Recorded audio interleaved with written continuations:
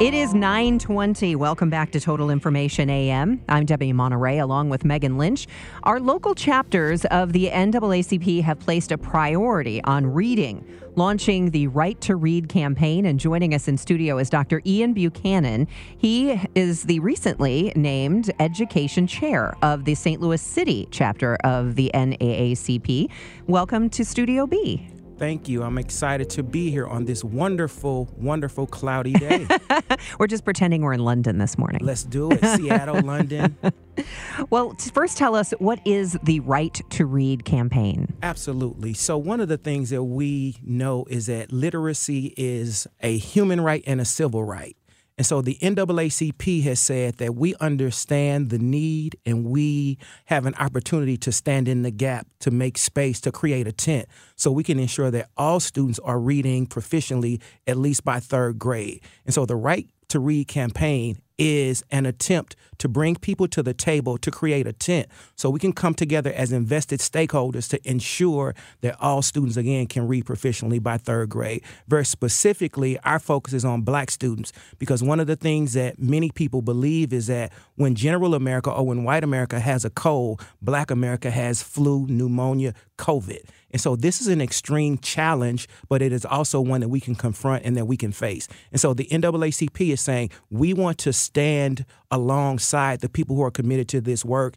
And we, as an NAACP, as an organization, want to play a role in challenging the dismal literacy performance that we see right now. Now, you've been in the trenches as an educator with University City and have formed your own firm as well. Tell us a little bit more about what you see as far as proficiency among minority students. In terms of the data, what we see is about 1 in 5 students who are reading proficiently by third grade. So we're talking about 20% or more. And so anywhere you go, 20% is a failing grade. And so, again, this is a crisis because we know the implications for individual students and also for our community if students are not literate. There's a book out by Dr. Alfred Tatum called Literacy is Life, and it specifically speaks to this point around the importance of literacy. And, again, we know that it is not the student's fault. It is not the parent's fault. It is not the teacher's fault. We all have some accountability, and we all have a role to play. I know one of the issues for a long time was if you're trying to get a kid interested in reading, you have to find them something that interests them. And for Black children, there just really weren't a lot of books that were about them or reflected them. That is changing a bit, but is it enough? Oh, it's definitely not enough, but it is a fundamental component. There are many parts to this recipe, and one of those is high interest books. And also, we talk about this concept of windows and mirrors. And so kids need to see windows. That is, they need to see what the world is outside of themselves, but they also need to see themselves. And one of the reasons that the work of people like Julius Anthony is so important is because Black students need to be able to pick up books and see themselves or see others. And they need to be able to connect the text to themselves, to the world, or to other texts. And so, yes, that is a component of the work. However, kids need to be taught how to read, and it is an explicit, direct science and skill set that teachers must have. This doesn't happen by osmosis, and one of the things that brings us to this point is that one of the methodologies around how we teach kids really, in essence, said we teach kids almost by osmosis. And so unless we decide to implement some very specific, explicit strategies, we will not move the needle for kids in our community and in our country. Is this a generational issue for many families?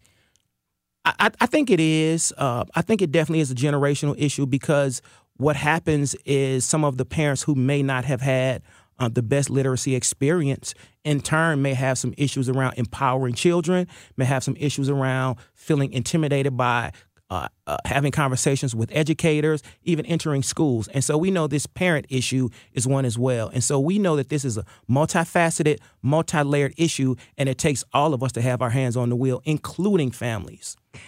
I do think it's important for parents to model reading, but I can say as a person who reads all the time and I have a house filled with books and my kids have grown up watching me read all the time.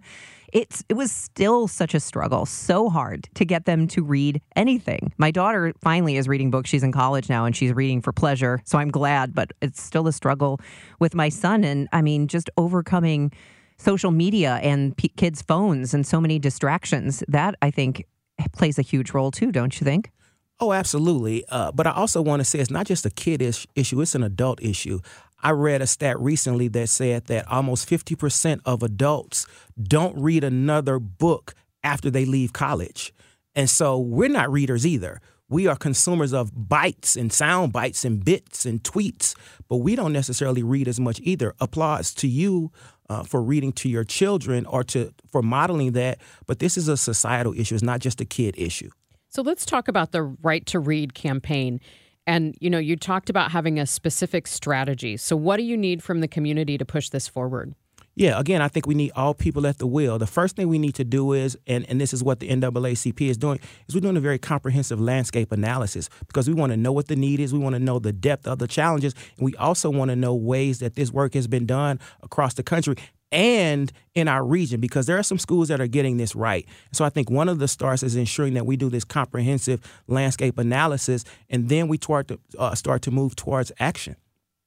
Is this going to be, because you are with the city chapter, is this region-wide? Because I know there are region-wide. certain districts that are not doing as well as others, but I mean, reading is down everywhere. Well, let's just say this first. First and foremost, there are very few districts who are doing right by Black children in terms of literacy. And that is not to indict the district, but I think sometimes some districts can have cover. For example, there are some of our more affluent districts who might have, on average, students doing very well in literacy. But when you disaggregate that data and when you drill it down, you'll find that Black and brown students are still underperforming. And so this is an issue not just for the city, but this is a city-county issue. And again, to be honest, this is a national issue. And so the national NAACP is also looking at this issue as well.